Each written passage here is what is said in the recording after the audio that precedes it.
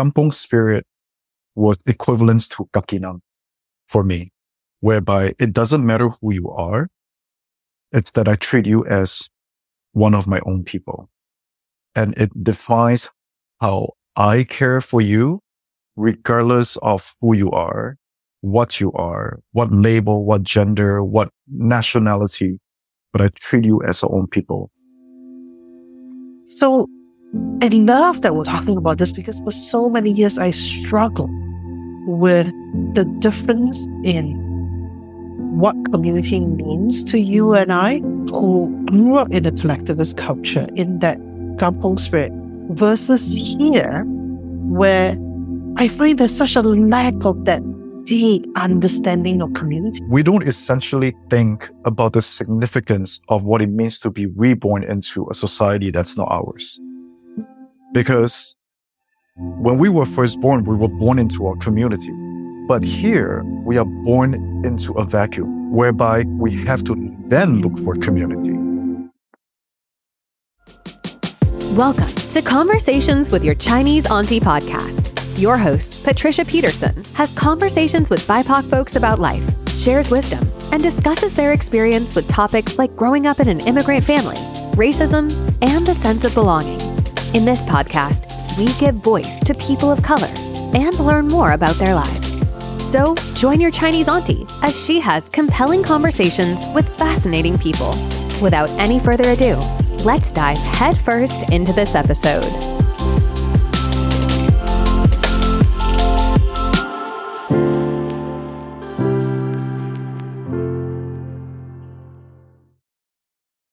Hi there.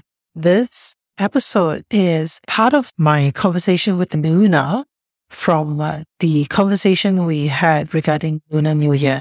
I wanted to separate the episodes because this conversation is about community, about the sense of belonging. And if you know me, I feel really strongly about creating community because it is lacking for so many of us, especially those who are immigrants or refugees. In this conversation, you will hear us talk about Kampung and the term kakinang. Kampung in Malay or Indonesian is a term for a village. It refers to a sense of community where everyone looks out for each other. It is a community where everybody share the burden of raising a family.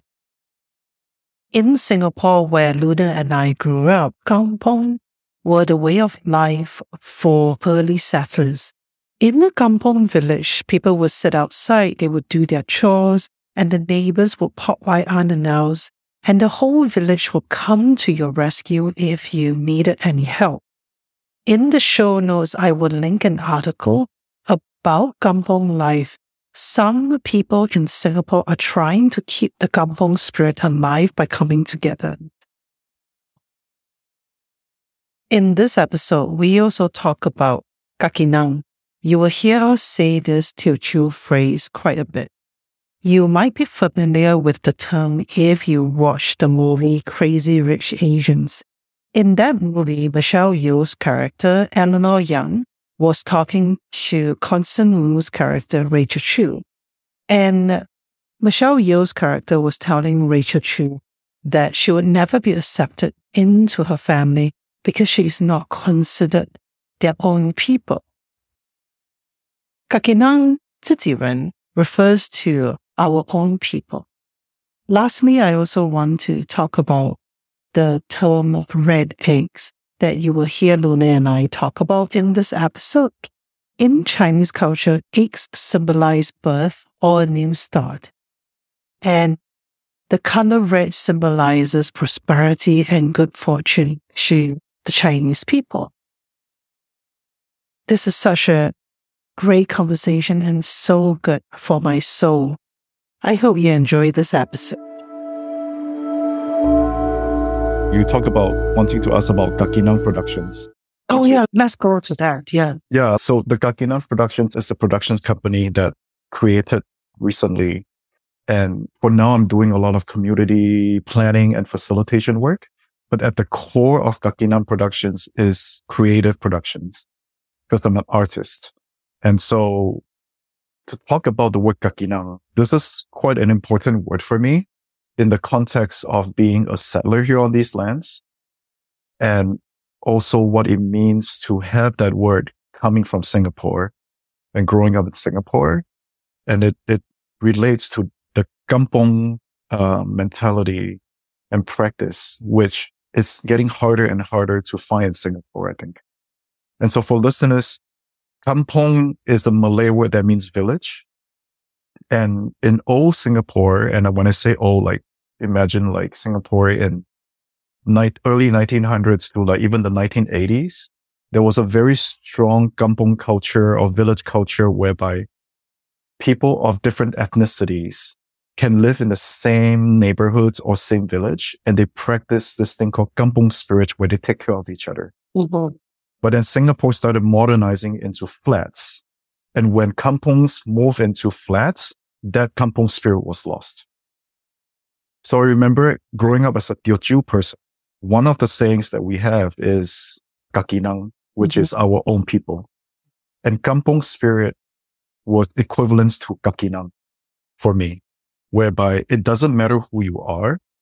It's that I treat you as one of my own people. And it defines how I care for you, regardless of who you are, what label, what gender, what nationality, but I treat you as our own people. And I also remember growing up hearing the saying that wherever you go around the world, you will find your own people and you will treat them as your own people. So I've been on these lands for 20 something years now. And I went through a lot of like identity crises. And when I came out as a non-binary person, that became worse. And I keep trying to like figure out like, what is it that I bring as part of my roots?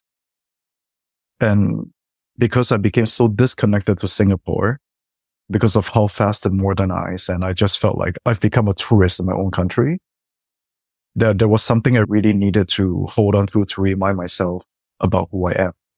And so in my deep reflections, like over many years, over 10 years or so, I slowly came to accept that I don't need to only know how to speak English. I need to connect back to the language that I was taught, which is Chinese. So in the last 10 years, I've done a lot of community-based work. And a lot of the community-based work that I do centered around loneliness, depression, around disconnection. And I think in Vancouver, generally Metro Vancouver, and in Canada, right, there's this like big theme of people just feeling disconnected from community and finding it hard to find community in Vancouver. And so in my deep reflection, just what is missing for me specifically is the Kampung spirit. Mm-hmm. That when I came here as a settler, I tried to learn to be white. I tried to learn what it means to be Canadian, and entirely forsaken the idea of Kakinang. Mm-hmm. So when I started Kakinang Productions, I really sat down and just like, what is something that I really want to bring into my practice as an elder in training of having the name Aixin with a loving heart? It's that community is about our own people, right? It's not so much ownership based. Like I want to sidestep the capitalistic idea of our own people as like ownership. But I think it's like the idea of, I think in like Christianity, people talk about how you treat others is how you treat others until you treat yourself, something like that. Mm-hmm. I think the same concept applies here. Is that with Kakinang, I'm hoping that with the productions that I do, that it will instill and bring about the Kampung spirit from my lands as a gift to the people of these lands, especially when I come into contact with indigenous folks. I think about their own Kakinang culture and how strong that is and how much they try to keep that with a government that continues to try to separate them, right? Like the government here does not treat people as Kakinang. And I love that you're talking about this, right? Because Kakinang and the Kampung spirit is community. right? It's you're my person for many years. And I still struggle with this. And I think you and I have had chats about this, not in depth, but the lack of community and what community means in the Western individualistic capitalist society. Their version and their thoughts of community is very different than you and I, right? And kakinang, that term kakinang, I don't know whether it's possible to translate it to fit the Western society. Because when you talk about a kampung spirit in Singapore, getting rid of the kampung and moving people into flats, into apartment buildings. And something to note too, in Singapore, unless it's private condominiums, all the apartment buildings, the flats are open space. So you can go to any floors, you can visit your relatives or your neighbors on any floor. You don't have to tap in, tap out. For me, when we were in the old apartment building, so we moved out of that when I was 11, but that older one, it still had the kampung spirit because my parents both worked, and the whole floor we were on, the 8th floor, that one maybe, how many flats do you think on each floor? 10? Yeah, for me, I think the old one that I lived in when I was in the 80s, there was probably about 20 on each floor. Because it was a long one. But I know the ones you're talking about, they probably have 10 to 15 on each floor. And it's typically 12 floors, right? Yeah, 12 floors, because those were the older the newer buildings are higher. Yeah, so about 12 floors. I would think maybe 10 to 15, you're right. So with that, there was one auntie on the second apartment in. She looked after all the children. Yes. You talk about community, right? You talk about that kampung spirit. She looked after all the children and nobody closed their main door. So all the apartments, the flats have a metal gate and then there's a wooden door. Most people didn't close the wooden door at that time because of that community spirit. So you can see, you can also say they're being busybody. But you talk about the spirit of community is that the adults can keep an eye on which kid has come home from school. They can see through the metal gates, right? And that's what this auntie did. And I remember sometimes she would yell at the younger ones if they were fighting down the hall, and she would come and check in on everybody. So I love that we're talking about this because for so many years I struggled with the difference in what community means to you and I, who grew up in a collectivist culture, in that kampung spirit, versus here, where I find there's such a lack of that deep understanding of community. Yeah. In Singapore, in that community spirit. If your cousin is moving house, your mother will look at you and go show up at 3:00. There is no, can you go help your cousin move? There's no. You show up at 3:00 and you take your dad's truck. Yeah. Right? It's that you show up no matter what happens. You're just there and you will never be alone when things happen. Yeah. Good or bad, but especially bad things, you will never be alone because your nosy relatives, we jokingly say they're nosy, but some of them really are nosy. Yeah. They will show up. What they will bring food. Yep. They will send their children to check in on. And then just now, earlier on, you were talking about the connections, right? Who you know. They step in and they goes, oh, you want to go into this high school, but you don't have the grade. I know the principal. Let me talk to them. Yes. Oh my goodness. I have distinct memories of that. Okay, as much as a part of me left Singapore because family stuff, but I miss some aspects of that. And I miss the drop-in culture. Oh, the drop-in culture.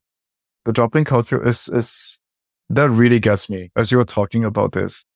my brain just went to the times when our front door is open, right? Like you said, everyone's wooden door is open. The gates might be closed, but the wooden door is open. And the difference between hearing a doorbell to a knock on your door, which happens here a lot, to my neighbor coming over to our place and yell at my mom and be like, she comes over, she doesn't see anyone, she'll be like, Atsuwa! Atsu! Atsu! My mom's name is Pearl, so Pearl is Tsu. Yeah. Yeah. And so she'll be like, Atsuwa! And then my mom will come up from the kitchen, or I will hear it and be like, and then she'll see us and then you'll talk. And also remember from time to time, you walk past your neighbor's house, and when their wooden door is open, you smell what they cook, like my auntie. Yes. And then you'll be like, oh, Atsuwa, let's do Ding pang ho. Yeah. What are you cooking? It smells so good. Yeah. Yeah. And It's- come there for chat. Oh, it's so great. I really miss that. And nobody calls you. And you never keep your house clean. Nope.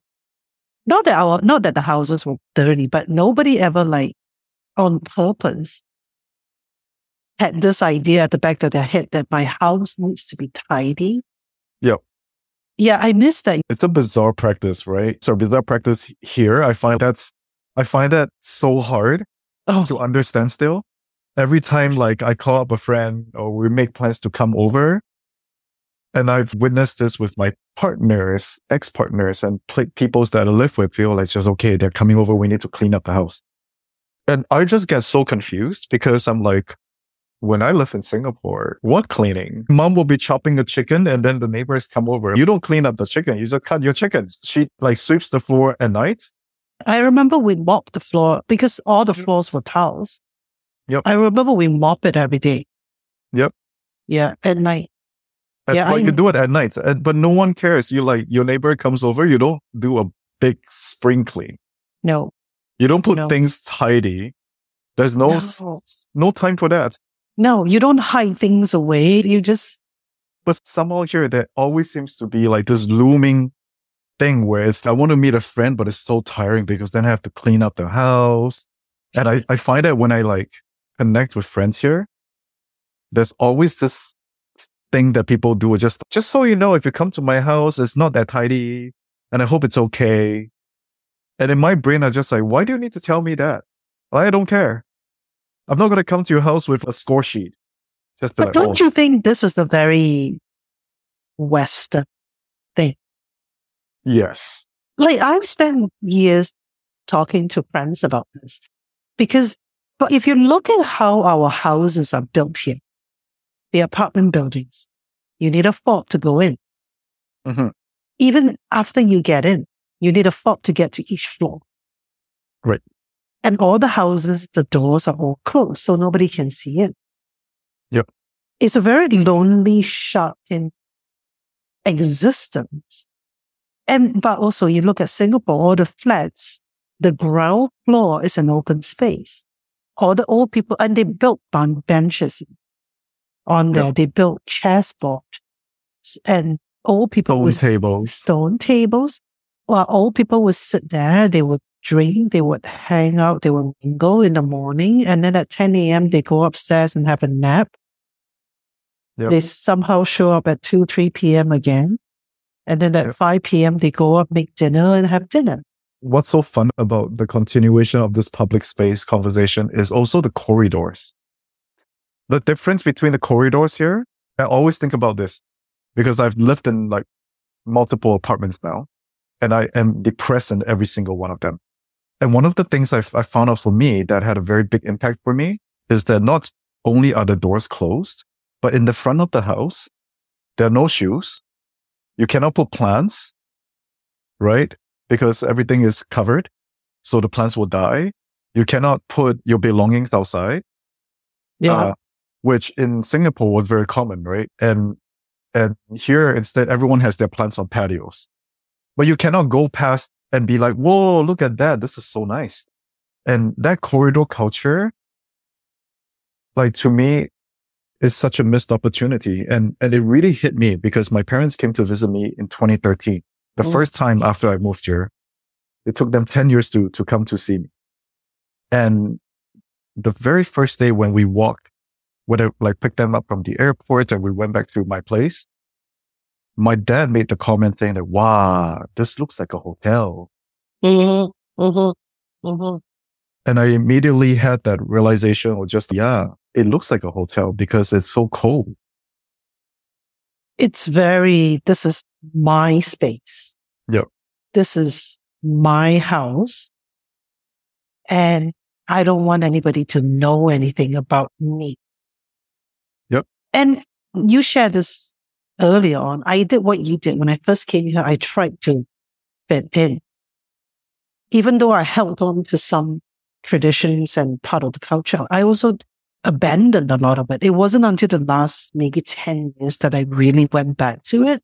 But in order to fit in, it was like, oh, okay, I'm going to wear clothes that fit in. I'm going to eat things that I think is more acceptable. But then again, as you get older, you're like, forget it. Just going to do what I want to do. This life's too short. For those of us in an apartment, you come home, you barely see your neighbors. You don't know who your neighbors are. And you come in, you lock the door. Yeah. And forget the corridor culture. You put something out there, the neighbor complained to the manager, and then it's like next day you get a letter, you got to put it inside your door. Yeah. So we moved into this place a year and a bit ago when we got the puppy. And where we are is there's 3 different buildings, and we moved from another building to this one. This building is so community-based. And the reason, I talked to another neighbor, because this building out of the 3 has the most dogs. So dogs became the connector. Dog became the connector. All the dog owners, and they talk to each other. And the floor that we're on, I know all the neighbors. Oh, that's great. 30 years here, this is the first time it's happened. Wow. It really says something about the connection to the rate of loneliness and depression, right? What do you think, since we're on this topic, when we look at it from the Kampung perspective, the Kakinang belief, what do you think a person like us who are immigrants, who are used to community, what do you think we can do so that we don't feel so alone, the depression? What do you think we can do? That's a PhD question.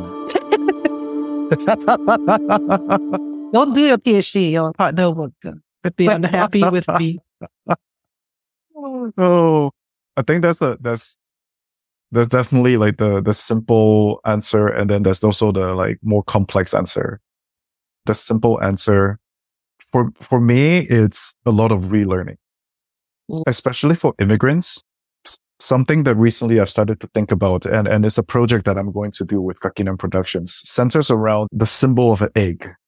And when you're an immigrant, I think about it as, if I use the egg as a conversation point, it's like rebirth, right?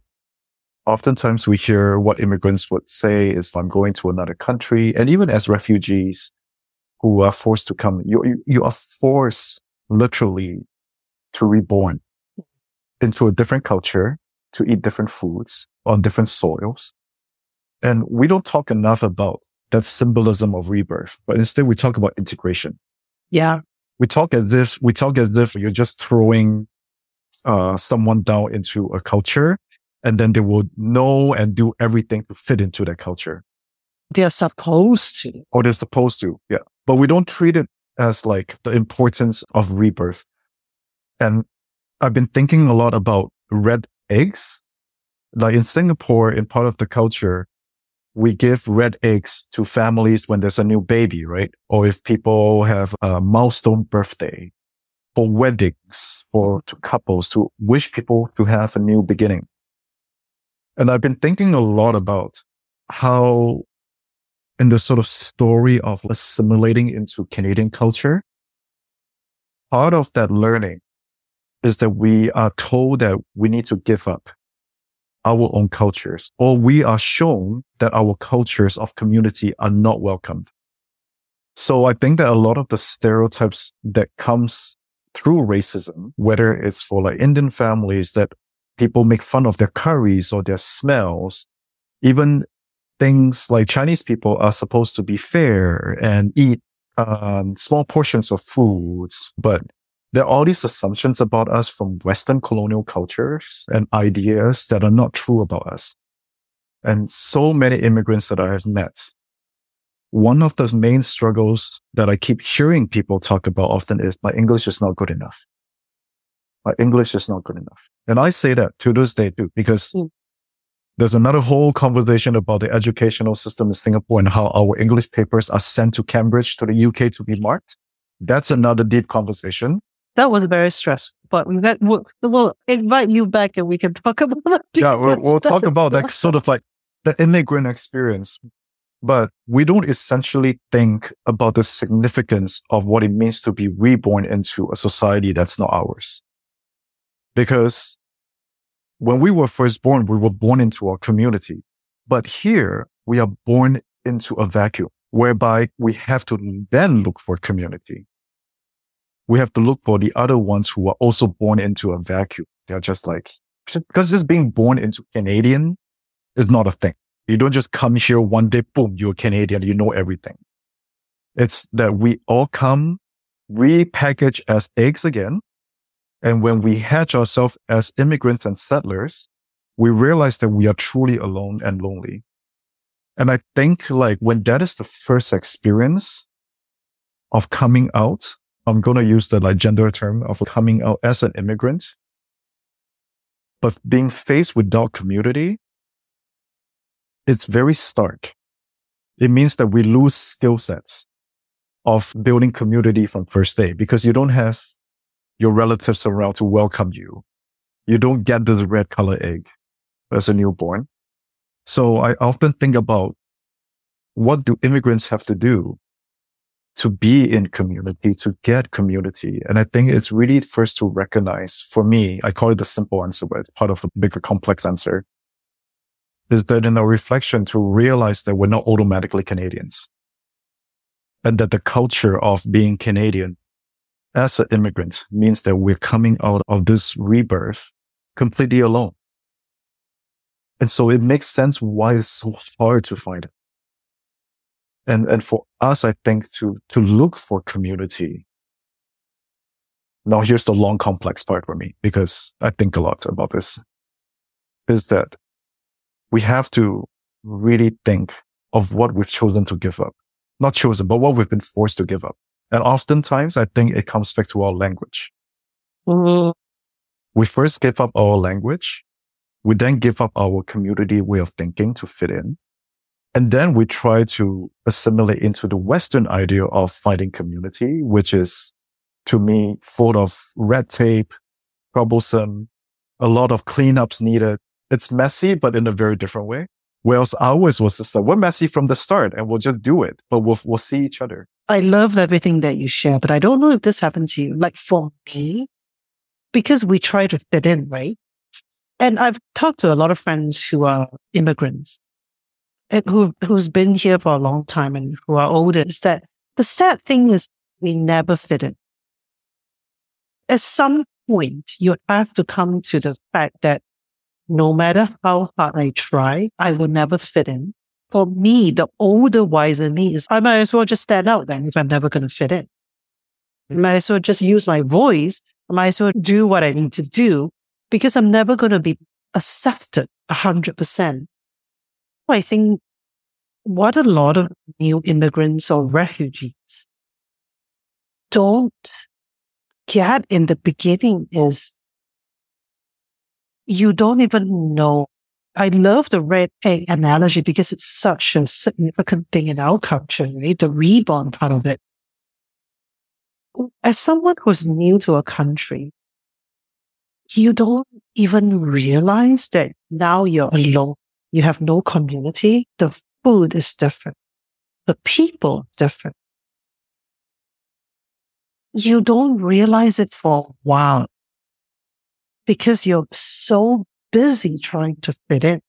And by the time you realize that, I didn't honestly notice the impact it had on me for years.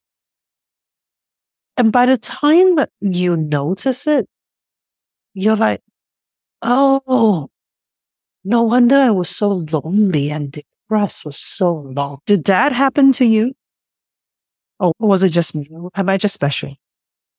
You're very special. I'm on antidepressants right now. I'm taking antidepressants and I definitely have this experience. It feels so spiritually deep for me. Like we talk about body experiences, emotional experiences, but there's a psychological, philosophical, but also spiritual kind of thing that happens. I'll say this much as an example for you. My level of English comprehension compared to 20 years ago is a result of trying to fit in. When I lived in Singapore, I failed English through and through. People don't notice, again, this is like another topic for next time about the educational system and how assimilation starts even before you immigrate, is the programming of the need to speak English, though the colonizer's language, because we were colonized by the British, right? So the British were looked upon as like the experts for everything. Now, I'm just going to insert this here. And in Singapore, in the 80s and 90s, if you speak English and if you have friends who are white, you are looked upon as more educated. Yes, more cultured. More cultured, yeah. So the English that I speak and use now, even down to my pronunciation and accent, I've recognized that these are all part of programming because of internalized racism and classism, right? Mm-hmm. And that I have learned all these years on how to conduct myself so that I can look normal to a white Canadian, so that I can avoid being called an Asian person. Because it's not wrong to call me Asian. But it's that the Asian label comes with something else. When white people call you Asian, somewhere in their minds, there's the fair-skinned Asian, the long, straight hair Asian, the skinny Asian, right? And then everything else becomes sideways. So that many years of programming, and people won't know until I say it. It's like, I never told this to anyone really. I think you're the first one because we're in this conversation. Is that the English that I speak now directly represents the years of learning to be Canadian. And what it has done to me is that, I've forgotten a lot of Chinese words, and not just Chinese words, but I've forgotten Teochew expressions. Mm-hmm. I've started to feel like a split body, multiple identities. And I feel like Dr. Jekyll and Mr. Hyde. I don't know who is going to show up. And when I chat about this with racialized peoples, right? People of color who were not born here, but immigrated from somewhere or were refugees. We talked about this same crises. I was just feeling because you code switch, right? So much. And you don't even know you're doing it. That's the problem. No. And you think that you're being like a normal Canadian person. And then you want to hear someone referring to you as Canadian, but knowing that whenever someone says the word Canadian, they're referring to a white person. That it really does something to you. Like for me, the honeymoon phase, I call it, is now over. I'm now at the part where I'm seeing everything wrong with the country that I'm in for its colonizing histories, for its current practices, and how me as a poor Singaporean kid could have come to this today, living here, speaking the colonizer's language in such fluency. And I still think I speak bad English. I still do until today. Wherever I write and do my work, I am extra stressed out because I feel like somewhere out there, a white Canadian person is there judging my writing, judging my English. And I feel the same way. My grammar, if you compare it to the expectations here, sucks. Yeah, that makes two of us. But you would think we wouldn't think our English is bad because we were British educated. Yep. Right? It really messes with the whole how you fit in an identity. It really landed with me when you were saying that you feel like it's a split personality because you don't know. I felt like that for a very long time. It wasn't until I did my ancestral healing work that I was able to reclaim a lot of my past that I abandoned when I came here in order to fit in. So I reclaimed a lot of that, and then I was like, okay, this is who I am. But I never felt at home in Singapore. Yeah, same. But I also don't feel 100% at home in Vancouver where we live. Right? Yep. Yeah, there are different layers to it. It could be, there are other reasons for it. But do you feel at home anywhere? No, I don't. Yeah. Home is such an interesting word for me. Like people like to say home is where the heart is, which I partially agree. Mm-hmm. But I find like home is always changing. It's always being redefined. And honestly, I don't feel at home in Singapore. I feel like the home that I knew and was familiar with in Singapore has disappeared. Mm-hmm. Taken over by modernization, taken over by gentrification. And I think a lot of elders feel this way often when their neighborhood changes.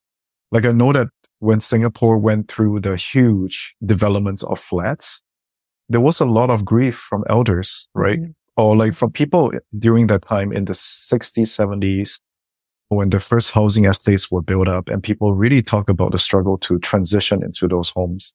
And I feel the same way. I feel in my heart there's a kampung. Mm-hmm. And where the disconnection is that I've lived in flats of most of my life in Singapore. Mm-hmm. And so I don't feel like Singapore is so much home. And I feel it even lesser here in Vancouver. Yeah. I feel like a factory worker in Vancouver. Oh, yeah, that's a whole other conversation. Good Lord.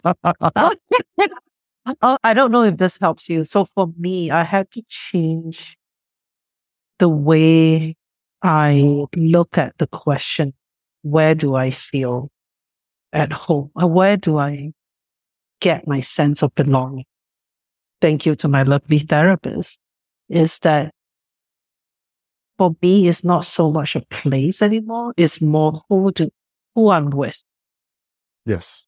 For you, I feel a sense of belonging because we have the same history and background. We can talk some of the same languages with some dear friends. That's a sense of belonging because I know I will not be judged and I can be who I am. Because I think ultimately the sense of belonging is, can I be who I am without having changed the way I look, the way I sound, my English, my grammar? Can I throw in some Singlish without being judged? Yep. Yeah. That's a beautiful example. We talk about the practice of when neighbors come, you don't clean your house. I remember it might be Thich Nhat Hanh that had said this or written about this, where it's like what a friend really is. And a friend is someone that comes to your home and accepts your home for the way it is without you needing to extra clean it up. And they don't come and complain about your house. And so I think about you, Patricia, what your home is and what our homes are truly spaces where we just want to be ourselves. And when people are able to get into that space with us, with no judgment, with love and care, as though they are actually stepping into a physical home and be like, your home is fine as it is. I don't need you to clean it up extra for me. I don't need you to perform. I'm just coming to visit you. Even if you're in the middle of chopping up a chicken. even if your house smells like chili paste. Yeah.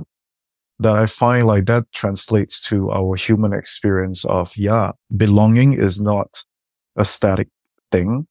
It's an ongoing reciprocal exchange of safety, of care and love and acceptance. And that we don't require people to do extra bits just to please us. And then we can accept that. Yeah. That's beautiful. Yeah. Like I think about maybe circling back to Lunar New Year. And one thing that's beautiful about Lunar New Year, sometimes I feel like in the celebrations of it, and not just Lunar New Year, like we think about in Singapore because we're multicultural, right? So there's also Hari Raya. Mm-hmm. There's also Deepavali. And how, when you approach it with a Kampung culture, I think one of the more beautiful things that I appreciate about that is, it's Lunar New Year. Our Malay and Indian folks will take care of the stuff that Chinese people don't do during their break.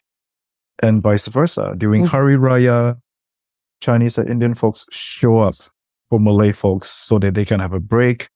And everyone has their celebrations out in public. And no one bats a ear. We appreciate it.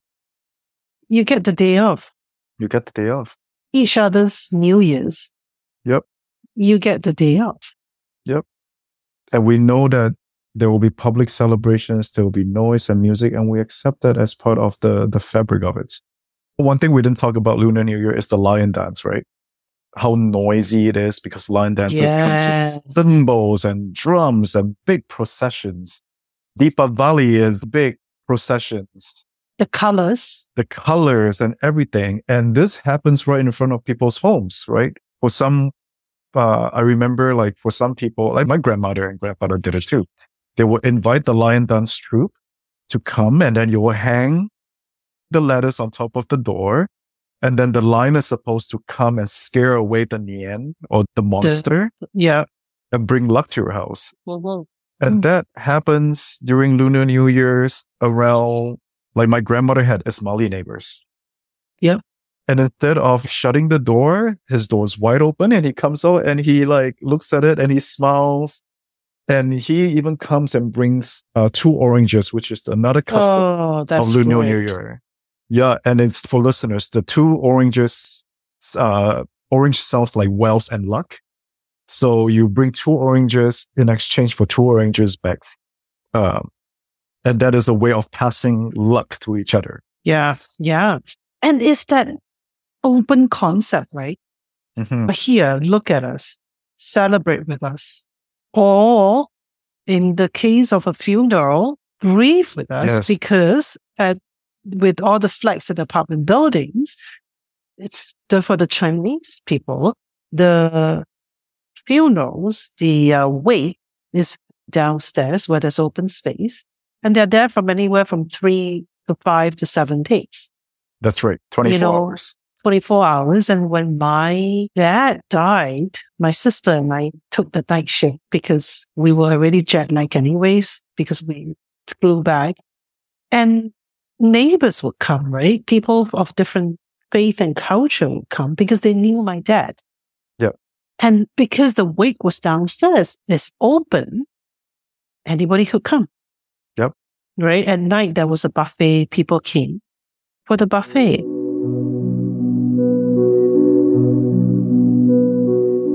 My father passed in 2017, and sometimes it is still really hard for me as I reflect on this conversation with Luna, the significance of people coming together to hold you when you're going through something difficult, or even in celebrations. That is community. I still struggle with how community is looked upon in a Western individualistic society. And as I work with mostly Asian people, the topic of community and connection always come up. So this week's advice from me, your Chinese auntie, is to think about, how does community look like for you? how does connection look like for you? And is it possible to not rely on just one person for all your connection? Because that's not realistic. We need people and different people who can be there for us for different things. For example, I have a group of friends on WhatsApp. They are the ones I go to for spirituality, for witnessing. And I have another friend. She's the one I text when I need advice on raising our adorable puppy. And I have my husband and I have my really close sister friends. I invite you to think about, how does community look like for you? How does connection and belonging look like for you?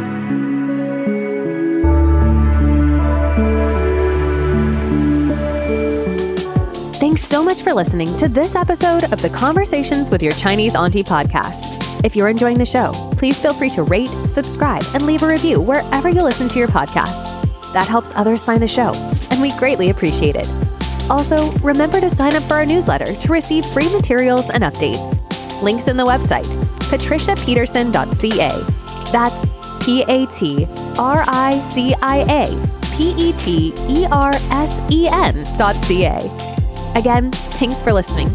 We hope you have a great week, and we'll see you in the next episode.